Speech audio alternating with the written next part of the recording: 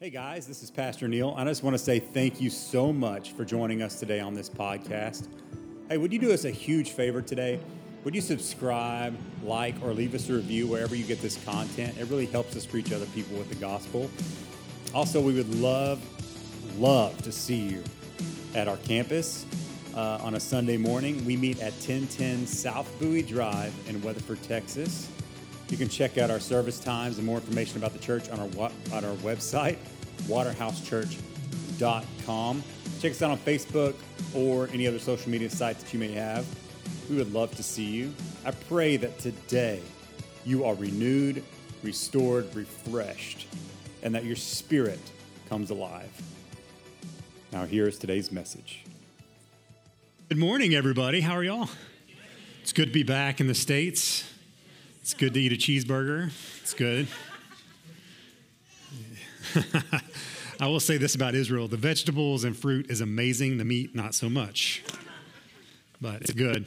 It's good. Hey, if it's your first time here, you've been here for a long time, I just want to invite you to get to know, we want to get to know you. And since our projector's broken today, we really don't have the number up there for you. But in the front of your chair, there should be like a little QR code there. You can scan that, and that'll get you a little an opportunity to give your information to us so we can get to know you more. And we're going to send you a gift in the mail, or you can text this number 817-803-3131. In the foyer, we have a little carousel out there. You can read that and get the number off there. It's 817-803-3131. That number is good for anything. If you text the keyword connect to that, we'll get to know you and get more information about the church as well. And you can even text the keyword updates to be on top of all things that are going on around here. So it's good. We've got a lot going on, a lot to look forward to. Good Friday is right around the corner, and so is Easter. You're like, what is it? Yes. If you're in the church world, Easter is like right here, okay?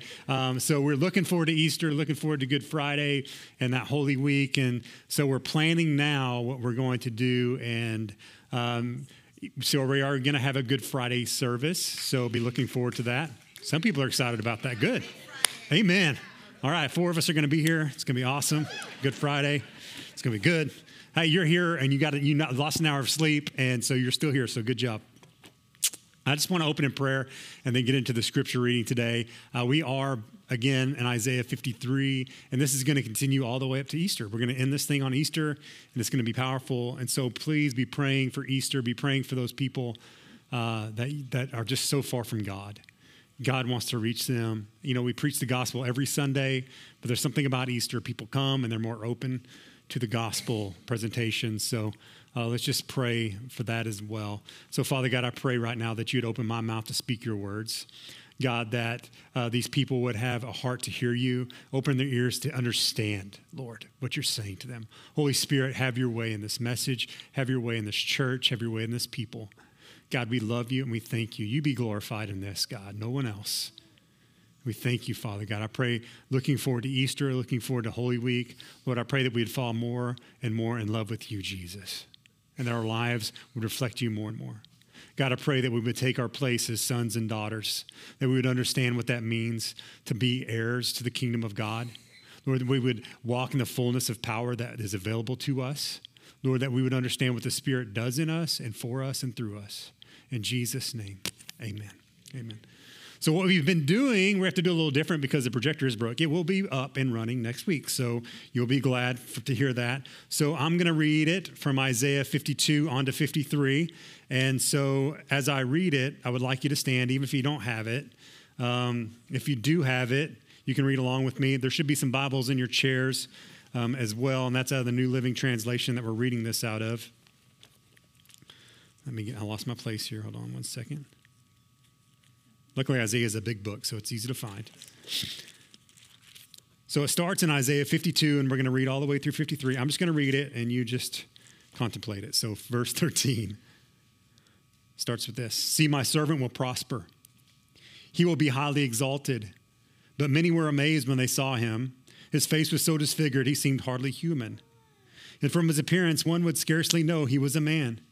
And he will startle many nations. Kings will stand speechless in his presence, for they will see what they had not been told. They will understand what they had not heard about. Who has believed our message? To whom has the Lord revealed his powerful arm? My servant grew up in the Lord's presence like a tender green shoot, like a root in dry ground. There was nothing beautiful or majestic about his appearance, nothing to attract us to him. He was despised and rejected, a man of sorrows, acquainted with deepest grief. We turned our backs on him and looked the other way.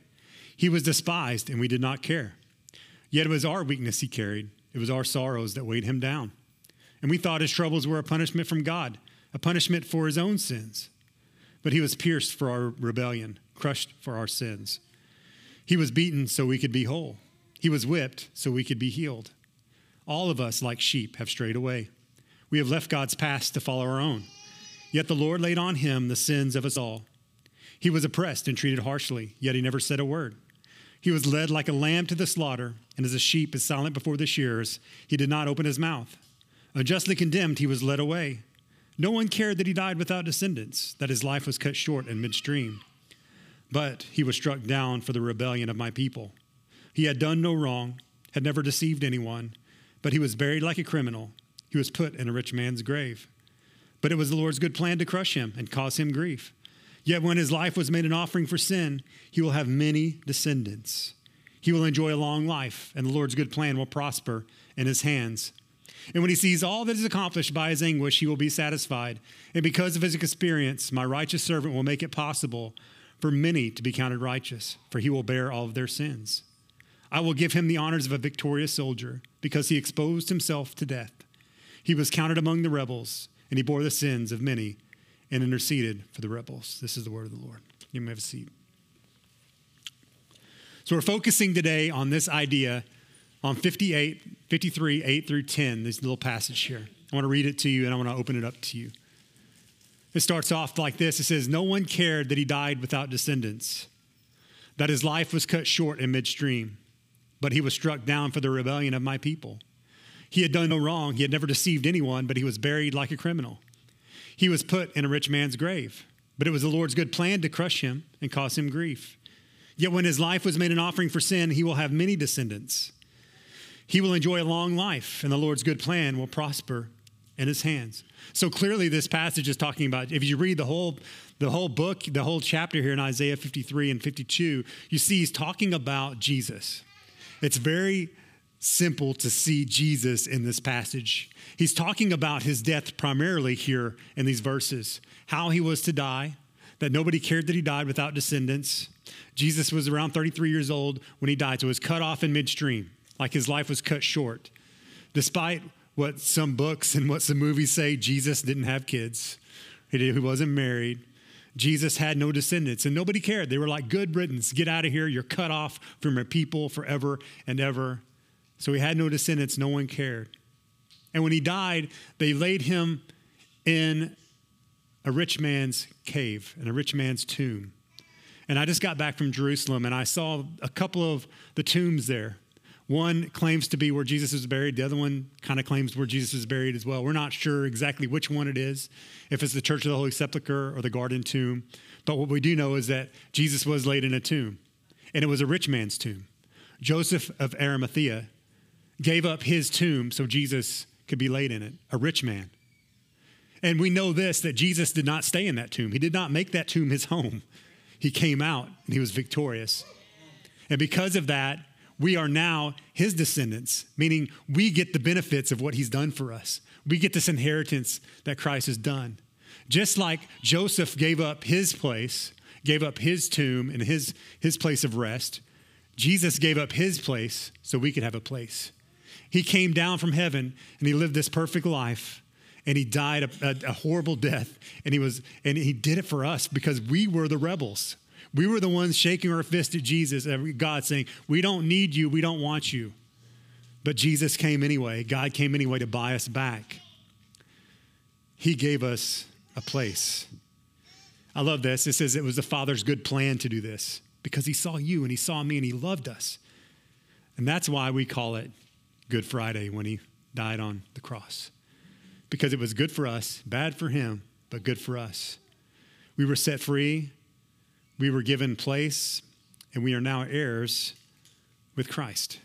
We are truly God's children. I love John 1:10. It says this, he came into the very world. John's talking about Jesus here, but the world didn't recognize him. He came to his own people, and even they rejected him. But to all who believed him and accepted him, he gave the right. I want you to grab onto that. I mean, if you have your Bible, you can underline that. And just say, I have the right. He gave the right to become children of God. They are reborn, not with a physical birth resulting from human passion or plan, but a birth that comes from God. Jesus died and gave up his rights to give us the right to be children of God. We're not born of the flesh, we're born of the Spirit. If you read your Bibles, Jesus has this conversation with a religious leader named Nicodemus. And Nicodemus is asking Jesus all about what he's doing. And Jesus tells this to Nicodemus. If you want to come to the Father, you must be born again. Nicodemus looks at Jesus confused. Say, what do you mean born again? Am I supposed to go back into my mother's womb and be born again? And Jesus says, no, Nicodemus, you're not born of the flesh, but you're born of the water and the Spirit. Jesus says to be born again means to be born in the Spirit. And this is what Jesus did for us. He gave us his Spirit. We were born in the Spirit. When you give your life to Christ, this is what happens to you. Your spirit comes alive and you're reborn. That's why we call it a reborn believer, right? This is what we talk about. I'm born again. We're born again. That's where that comes from. Jesus came to give us the right to become children of God. And I don't think we get the magnitude or the comprehend the gravity of being a child of God, because far too many of us do not act like children of God. Far too many of us live way outside and under the privilege that we have as children of God. We walk around looking for purpose. We walk around looking for betterment for ourselves, and we don't realize that we have everything we need already through Christ Jesus. We live like orphans. Orphans don't have a home. Orphans don't have a place. They don't have an inheritance. Orphans don't have anybody to care for them. But sons and daughters have a place. Sons and daughters have an inheritance. Sons and daughters have a safe place to be. And I didn't truly understand what this meant for me to be a child of God. You know, you sing the song, I am a child of God. You know that song? I love that song. But I truly didn't understand it. I'm still learning what that means to be a child of God. I'm still trying to figure it out. I'm trying to be a better son for him. I'm trying to walk this thing out more. I'm trying to grasp it. Every day I fail. Every day I wake up and I'm less than what he's created me to be, but I'm walking towards it. And that's comfort for you and for me, because you know what? He wants us to walk closer and closer into who he's created us to be and to become true sons and true daughters of God. Not orphans, not illegitimate children. I know that God doesn't have illegitimate children. God loves his kids. He takes care of his kids. He gives them a good inheritance. He gives them a good place. I'm just going to be transparent with you.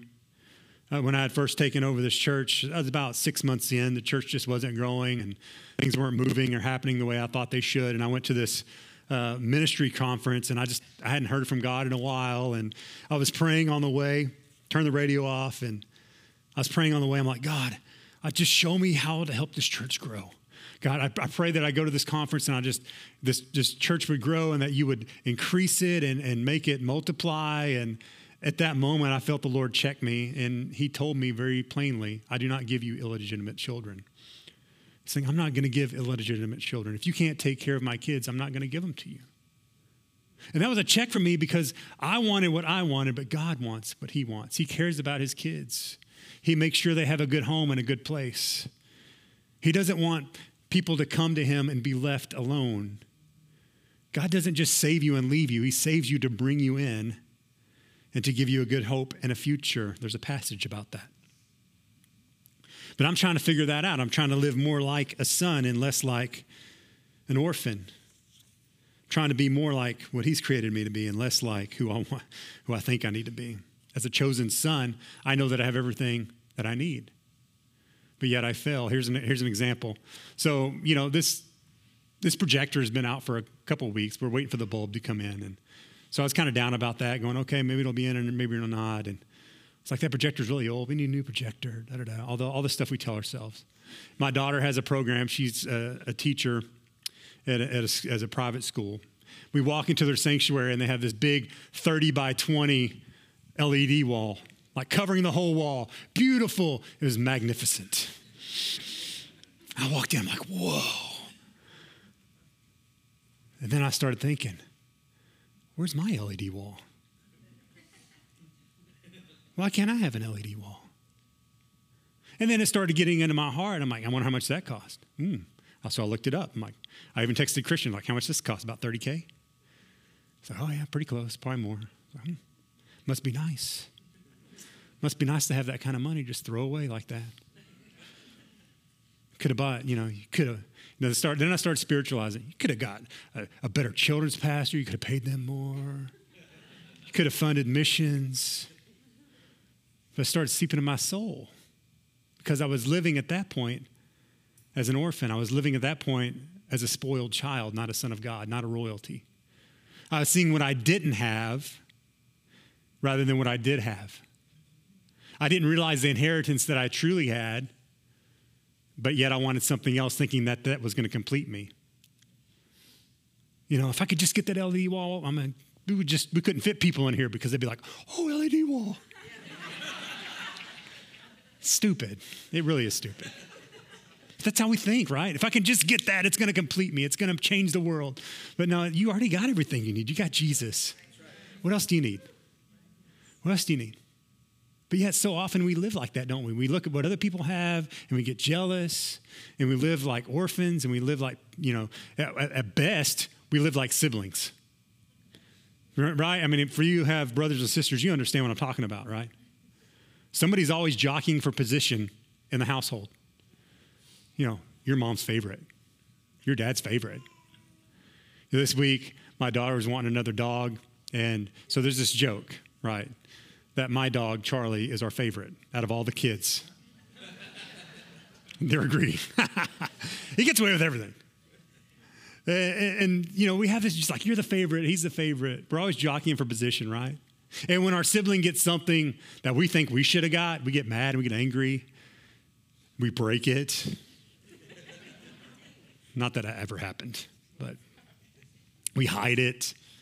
We resent them for it. That's living like siblings. That's not living like true sons and daughters. That's not living like royalty, understanding that everything we have is more than enough, that God has given us everything. What else can please me? What else could bring me purpose and hope? But often we live that way, don't we? We live like siblings instead of like sons and daughters. Instead of seeing the people next to me as a son and daughter of God, I see them as siblings to compete with rather than somebody to love and to be happy for when things happen. I should have walked into that church and go, oh my goodness, God has blessed them so much they can afford this. That's so amazing. I should have went to the pastor, man, I'm so glad that God's doing this for you. But no, it's like, oh, where's mine? Where's mine? That's not what God's called us to live. That's not how he's called us to live. We are to live by the Spirit, and the Spirit wants what God wants, not what we think we want. We fail so often, guys, to live as true sons and daughters. It's our issue. It's always been our issue. If you look in the Bible, from the beginning of the book, you see this problem with siblings. You have who? Right at the beginning. You have Cain and Abel. Abel offers up a good sacrifice. God's like, oh, Abel, that's such a good sacrifice. I accept it. Cain comes back with leftovers, some dirty banana peels or something, offers it up to God. God's like, Cain, if you just do what's right, man, I will accept it. So Cain gets angry, gets indignant, and that starts building up in his heart. And what's he do? He kills his brother over an offering. It's like, I'm dad's favorite. I'm going to take out the competition. And what happens? Cain gets, the story. And then it continues on and on and on. You see this with Jacob and Esau, right? Esau was supposed to be the first. He was supposed to be the firstborn, but Jacob grabs his heel. Jacob always is trying to connive, and he steals Esau's blessing, and then he also steals Esau's birthright. There's us jockeying, exactly like siblings. We're not taking what God has given to us and thinking it's enough. You see this with Joseph and his brothers. Joseph, I'm the favorite, and everybody's going to know about it, right? Wear my coat of many colors and flash it in front of you. Go tell on my brothers. We even see this in the New Testament. Two siblings, James and John, the sons of thunder, Zebedee, right? Jesus, at the height of his ministry. He's about to go to the cross. He's sitting across from his disciples. He's telling them that's what's going to happen to him. It's going to be horrible. I'm going to be taken up. I'm going to be killed, but I'm going to rise again. Don't worry about it. So he's telling his disciples right there all the troubles that are about to come. And what did James and John do? Say, hey, Jesus, can we ask you a question? When you come into your kingdom, can one of us sit at your right and left? And which one can sit at your right and which one can sit at your left? In the moment of Jesus' despair, these two guys are jockeying for position in the kingdom. Can you imagine that? That's how we are. We're always trying to get more from God and not accepting what he's given to us already. I mean, we see this all the time when people die. When a patriarch of the family dies and there's this estate left over, like families split over this stuff. It's horrible. It's just stuff. It's just things. It's not eternal. But yet we fight and we squabble and we disown, and it causes rifts in the family. It's because we're living like orphans. We're living like siblings instead of sons and daughters of God, knowing that we already have everything we need. It's our issue. And if I truly looked at what God has given to me and understand my privilege as a chosen son, I could be happy for others when they flourish, even if I diminish. I mean, what if we truly exercised our rights because God has given us the right to become children of God? What if we truly exercised our rights as daughters and sons of the King of the universe? How would our lives look different? How would our families look different? How would our world look different? What would happen if we truly understood that? Let me break it down for you. So Galatians 4:7 says this. But when the right time came, this is when Jesus came, the right time, perfect timing. God's timing is always perfect. God sent his son, born of a woman, subject to the law, just like us, born of a woman, subject to the law. God sent him to buy freedom for us who were slaves to the law. What did Jesus come to do? This is what we've been asking through this whole series of Isaiah 53. Who is Jesus? What did he do? And what he wants to do through us. So what did he do? He bought us. He bought us from slavery. He gave us freedom. And I think that's where we kind of leave it. Lord, I take my ticket to heaven and I call it good. I take my cupcake from Jesus and I go home. But Jesus came to do more than that. He came more to open the doors of heaven for you. He came to give you heaven in your life. He came to use you for a purpose and a reason. So he sent him to buy freedom for us who were slaves to the law so that he could adopt us into his own children. And because we are his children, so something happens, right? Because we're children, God has sent the Spirit of his Son into our hearts, prompting us to call out, Abba, Father. Abba, Father means it's like Father, Father, Dad, I love you. Daddy God. Now you are no longer a slave, but God's own child. And since you're his child, God has made you his heir. See what Paul's saying here? He's telling the Galatians what Christ has done for them. And these people understand it because they're mostly Roman people. And in Rome, adoption meant something. I mean, here it means something. But in Rome, they would adopt adults. And they would adopt adults for the single purpose of making them an heir and giving them their inheritance so they could carry it on. You see this a lot with the Caesars. A lot of the Caesars are not birth sons. They're adopted sons. They see something in them. They see something magnificent in them. They're a great leader. Maybe they're really diplomatic or they're great speakers. And they say, I want him to inherit everything that I have. And so they would adopt them. And so Paul is telling the Galatians here, this is what Jesus has done for us. This is what God does for us. He adopts us in and he gives us an inheritance that we didn't have before. To be adopted in the Roman culture was a big thing. I want to read what one person says about adoption in the Roman culture. Because in Jewish culture, there really isn't adoption. Either you're born in it or you have it or you don't. But in Rome, it's different. In ancient Rome, adoption had a powerful meaning. When a child was born biologically, the parents could disown the child for any reason. So biological children, if I don't like them, you're out of the house. Disown them. No reason, any reason. But not so, however, if a child was adopted. In Rome, adopting a child meant, number one, that child was freely chosen by the parents, desired by the parents. Are any of you in here adopted? Anybody? You were chosen. The people that adopted you chose you. I didn't get the honor of choosing my kids. God just gave them to me. So good luck. But when somebody chooses someone else, they see in them a quality, they see them in value, they see value in them. And they say, I want to adopt this child. I want to adopt this person. I'm going to bring them into my house. They're going to take on my identity. They're going to take on our family name, and I'm going to give them an inheritance. They have rights to everything that I have. Adoption's a beautiful thing. And this is what Paul is telling the Galatian church, and he's telling us today, that when God adopted you, he chose you, he desired you, and he chose you to be his children. And not only that, that child would be a permanent member of the family. Get this, parents could not disown the child that they adopted. In Rome, if you adopt a kid, you cannot disown them. Legally, they have every right to your estate. And you cannot kick them out, no matter how bad they act, no matter how awful they are, no matter what they do to you. An adopted child received a new identity. And also that, any prior commitments, responsibilities, and debts were erased immediately. Remember, they adopted adults. So anything in the past was gone, and they were brought in. And then new rights and responsibilities were taken on. So now they had come into the family. They have new responsibilities. They have new rights as a family member. Guess what? You have new authority because you're in my family.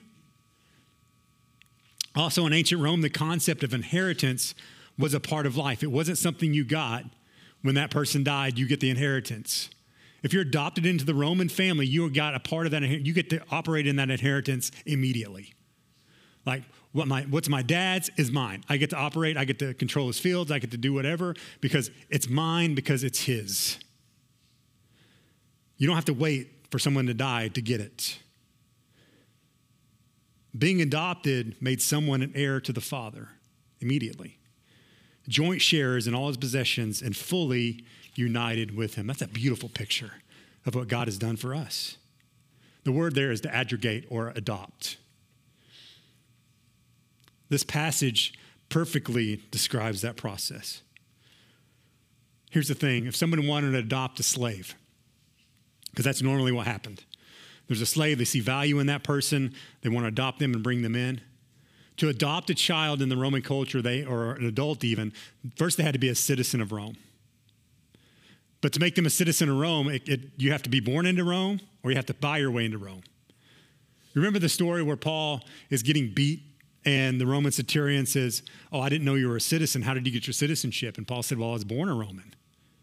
And the centurion says, that's awesome. I'm a Roman citizen, but it cost me plenty. You had to pay to be a citizen if you weren't born into it. You had to do something. You had to be brought in by someone else. And so if somebody wanted to purchase a slave or buy a slave and bring them into their family as an adoption and inheritance, they would have to buy them out of slavery, pay the price for them, which usually was a lot, depending on what they did. And then they could be bought again into the citizenship, and then they could become adopted in. So freedom, citizenship, adoption. Freedom, citizenship, adoption. This is what Jesus did for us. He bought our freedom. He made us citizens of heaven, and he didn't stop there. And this is where many believers stop. We stop right here. Well, I'm a citizen of heaven. That's great. I get to walk the streets of gold. No, you're an heir. You're adopted in. Heaven is yours as well. You get to rule and reign with Christ Jesus. 2 Timothy talks about this. Revelation talks about this. We have privilege as believers. We have privilege as adopted sons and daughters, but yet we don't live there. We don't understand it fully. The word heir in Greek is kleronomos. I know that doesn't mean anything to you, but it just sounds good. Kleronomos. And this is what it means. It means to be given the power, like you are given a power, for the right to take the portion that has been allotted to you. I have a right to my inheritance. As a believer, you have a right to your inheritance. Jesus gave you that right to become children of God. It's a legal right, and it's protected by law. I love what one writer says when he talks about what it means to be an heir. He says this: the believer's heirship is not merely a future hope, like one day I'll get the inheritance, one day I'll be an heir to the kingdom, but it's a present reality. Even now in this present life, we have the right as God's children to look forward to the full possession of that which we now possess only in principle. There's this theological term called now and later. I know it's not the candy if you grew up. It's now and later. You get it now and you get more later. There's this inheritance you get now and you get it in the fullness later. And this future inheritance serves, because we know there's more coming, to motivate us to godliness, to holiness, and to good works. Because I know who I am and whose I am and what I have in him, I automatically live a holy life. I pursue it. Not, like I said, it's not that we never mess up, but we pursue holiness, we pursue goodness, and we pursue doing good works for him. It's a future hope. It's something that we have. The Spirit of God has been inserted into you to move into that. That's part of the inheritance now. The inheritance now is the Holy Spirit in us, crying out to us, telling us who we are in him. I love Romans 8, 12 through 17. This breaks it down beautifully for us. It says, therefore, dear brothers and sisters, because you're sons and daughters of God, you have no obligation to do what your sinful nature or your old nature, your orphan or sibling nature urges you to do. For if you live by its dictates, you will die. But if through the power of the Spirit you put to death the deeds of your sinful nature, you will live. For all who are led by the Spirit of God are what? Children of God. If you're led by the Spirit, you're a child of God. How do you know you're a child of God? Because the Spirit leads you. If you're not being led by the Spirit, then you need to check yourself. What does that look like in my life? It means that when the Spirit tells me to do something, I know. Now, I don't always obey because there's always fears of what if I go and pray for that person? What if I do something? But the Spirit of God is always keeping you in line with God. Meaning the things that bothered me before I was saved, or the things that didn't bother me actually, because I didn't care when I was sinning before I knew Jesus. I would do all these things and it wouldn't cross my mind. But once I became a believer and once I gave my life to Christ, there was something inside of me called an internal witness, the Holy Spirit, nagging me, telling me, there's something more for you. There's something better for you. Don't do that because God has more for you. That's what it means to live by the Spirit. It's realizing what he's doing in you, what he's doing through you, and he's telling you, look, this is not God's best for you. I want what's God's best for you. I want to bring you into who he's created you to be. That's the inheritance we have through the Holy Spirit. And this is what Paul's saying here in Romans. You don't have to do those things because you have the Spirit in you, guiding you and teaching you and leading you so you may live. And I love this. He goes, so you did not receive a spirit that makes you fearful slaves. Remember, you're bought. Instead, you received God's Spirit when he adopted you. There's that inheritance part. As his own children. Now we call him Abba Father. There's that word again. For his Spirit, remember I talked about being joined with that Roman adoption? For his Spirit joins with our spirits to affirm that we are God's children. And since we are his, I love this, children, we are his heirs. In fact, together with Christ, we are heirs of God's glory. But if we are to share his glory, we must also share his suffering. Everything that Jesus is, we get to be. Isn't that amazing that we are co-heirs with Christ in this kingdom work? He has chosen us to do something special. He has chosen us to be his children. He has chosen us to share in the glory. It says here, we can live holy because we have the Spirit. He's our inheritance. So what does the Spirit do for us? Well, we know that Spirit gives life. Number one, he gives us gifts, right? The gifts of the Spirit to encourage the believers. We believe all the gifts are still active and functioning in the church today. He gives us power to be a witness. There's so much. This could be a whole sermon, a whole series actually. And the Spirit gives us fruit. You will know a tree by its fruit. You will know a believer by his fruit, how they live. So what is the fruit of the Spirit? Love, joy, peace, patience, kindness, faithfulness, gentleness, self-control. And he says there's no law against these things because the Spirit's working perfectly in you. And I'm not saying we do these things perfectly, but if the Spirit of God is in you, he's going to be growing love. He's going to be growing joy. He's going to be growing peace. He's going to be growing patience. He's going to be growing self-control. You're going to be becoming more and more and more of these as you continue to journey with Christ and follow him. It's the Holy Spirit's job to grow these things, not ourselves. All we got to do is stay connected to God, right? He says, abide in me and you will do good works, right? So if you abide in Christ, meaning stay connected to him, these things will just automatically come. But yet we don't understand our inheritance. We don't live up to that inheritance. We get it now and we get it later. What's the later inheritance? Well, we get to reign with Christ. We get new bodies. Praise God for that. There's no tears in heaven. Not only that, we get to see Christ in his fullness. That's the day I'm waiting for.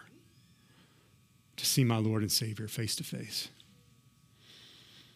That's a beautiful inheritance. That's the later. And we look forward to the later. And the later that we look forward to allows us to work in the now. When I look forward to the later and know that there's something better for me than right here, I'm not trying to fight and scrap and get everything I can here because I know there's something better laid up for me in the future. I love how C.S. Lewis put it about this. He says, as a continual looking forward to the eternal world, it's not a form of escapism because a lot of people say, well, you believers, you just got your heads in the clouds and you're just looking for a time to come. He's like, it's not escapism. We're not trying to leave this planet. We want to leave this planet, but we're not trying to escape or wishful thinking. But one of the things a Christian is meant to do, we're meant to look forward to that time. It's the hope. And it does not mean that we're to leave the present world as it is. Believers, you are saved and you are transformed and you are filled for a reason. If you read history, you will find that Christians who did the most for the present world were those who thought most of the next. Your view of who you are now, the view of what you have, the inheritance that you have, is going to make you do something with where you're at right now. It's going to change your world. Isaiah 53, I'm going to read it again. But it was the Lord's good plan to crush him and cause him grief because there was a plan. When his life was made an offering for sin, he will have many descendants. If you're saved today, you're a descendant. You know what I loved in Israel? When I went to Jerusalem, it's just a little bitty sliver, a 1 mile track of old city. But inside there was nations from all over the world. There was French speakers, there was Belgium, there's France, there was Africans, there was Asians, there was Europeans, there was Americans, there was South Americans, and they were all there. All there on their pilgrimage to see Jesus, to walk where Jesus walked, to get to know him better. It was beautiful. We'd walk into places and we'd be singing in English and they'd be singing in whatever language they had. And it was beautiful. We are all his descendants. We are all his descendants. And he will enjoy a long life, meaning he's not going to stay dead. He's risen from the dead. And the Lord's good plan, I want to focus on this, will prosper in his hands. You are God's good plan. Do you know that? What? I'm God's good plan? Yes, he chose you. He sees you, and he says, I want you in my family. You're my good plan. His good plans will prosper in whose hands? His hands, not your hands. You have nothing to do with it. It's his hands. See, here's the thing. Because we are his and he's called us to prosper and he wants us to be his heirs, we have a responsibility. We have a responsibility because we have access to the powers of heaven. And we also have the authority to use it. Even now, even right now. We are made heirs, not to sit on our derrieres, on our rusty dusties.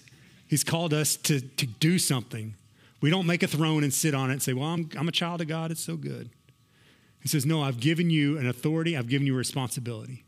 There was a video I was going to show, but, that thing broke, about a young lady named Sarah Colpert. I don't know if you know her story, but she was a 28-year-old woman. She was adopted, And she wondered about her birth family. So she started doing some research about her birth family. And she found out her mom had passed of cancer. And she found her dad, and he was West African. And so she calls the family. They get a hold of her, and they say, Sarah, do you know who you are? And she's like, I'm Sarah. It's like, no.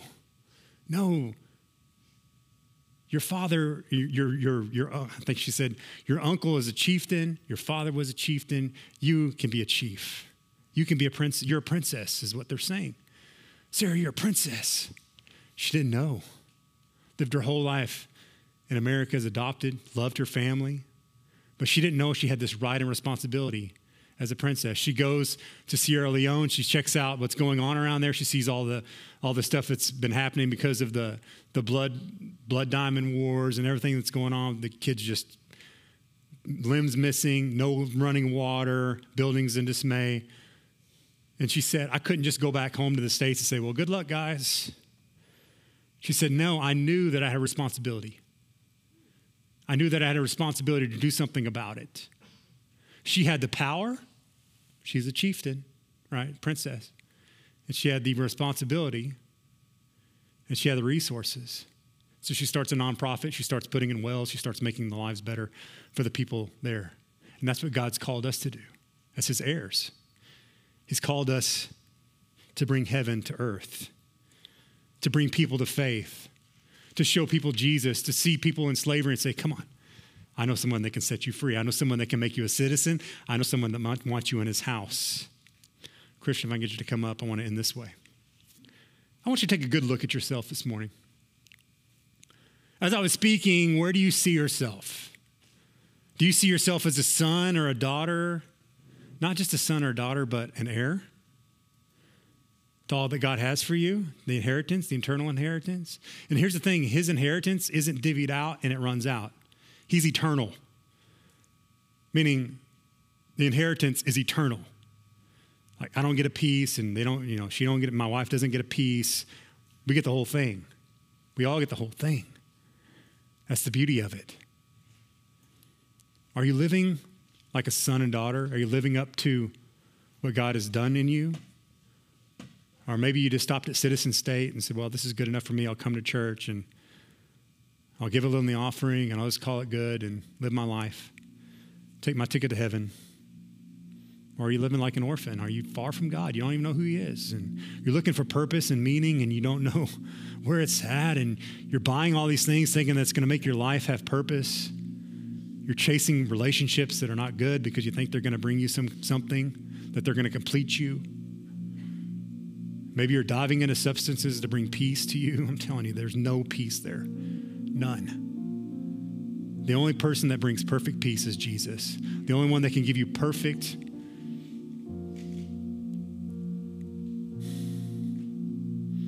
life, purpose, and meaning is Jesus. That's him. And he wants to buy you. He wants to set you free. And he wants to bring you to his dad. Jesus said this in John 14. He says, let not your hearts be troubled. Are your hearts troubled today? Let not your hearts be troubled. Believe in God. Believe also in me. This is what Jesus is saying. In my Father's house are many rooms. I love the King James. It says many mansions. It's not like they're next door to each other. It's all in the house. Like in my Father's house. You know the song if you're a youth kid. We can play football, right? It's that big. In my Father's house are many rooms, meaning everyone has a room. Everybody gets a portion. And you know what? My room's not going to be nicer than your room. You're not going to walk into my room and go, wow. LED wall. Yeah, there you go. Wow, yeah. Yeah. No. It's not going to matter. You know what's going to matter is you're in the Father's house. That's all that's going to matter. And that's what he's called us to be. He goes, I go, Jesus says, I go to make a place for you. If I go, I prepare a place for you, I will come again and will take you to myself. And where I am, you may also be. He's saying, I'm giving you an inheritance now, and I'm coming back to give you the full inheritance. And then Thomas, the disciple, said, Lord, we don't know where you're going, and how can we know the way? What are you talking about, Jesus? And Jesus said to him, Thomas, I am the way. You want in the Father's house? I am the way. I am the truth, and I am the life. No one comes to the Father except through me. Nobody. I don't care what popular culture says. Jesus is the only way to the heaven. Jesus is the only way to the Father. If you had known me, you would have known my Father also. But from now on, you do know him because you've seen him. Jesus is saying, me and God are one. Me and the Father are one. If you see me, you've seen him. I'm going to make a place for you. It's good news. It's the gospel. It's awesome. Love it. So this is what I want you to do today. I want you to stand with me. And I want the prayer team to come up.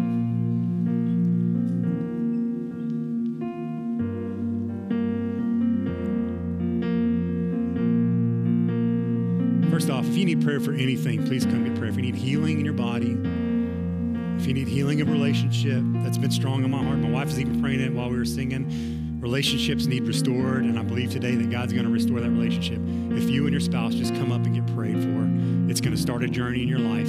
It's going to fix it. It's not going to be perfect. It's not going to be overnight, but God's going to start restoring things that were broken in that relationship. Maybe today you're chasing things, thinking that's going to bring you purpose, but Jesus is the only purpose. So I want you to come get prayed for. Nothing magical about these people. They just want to help pray with you.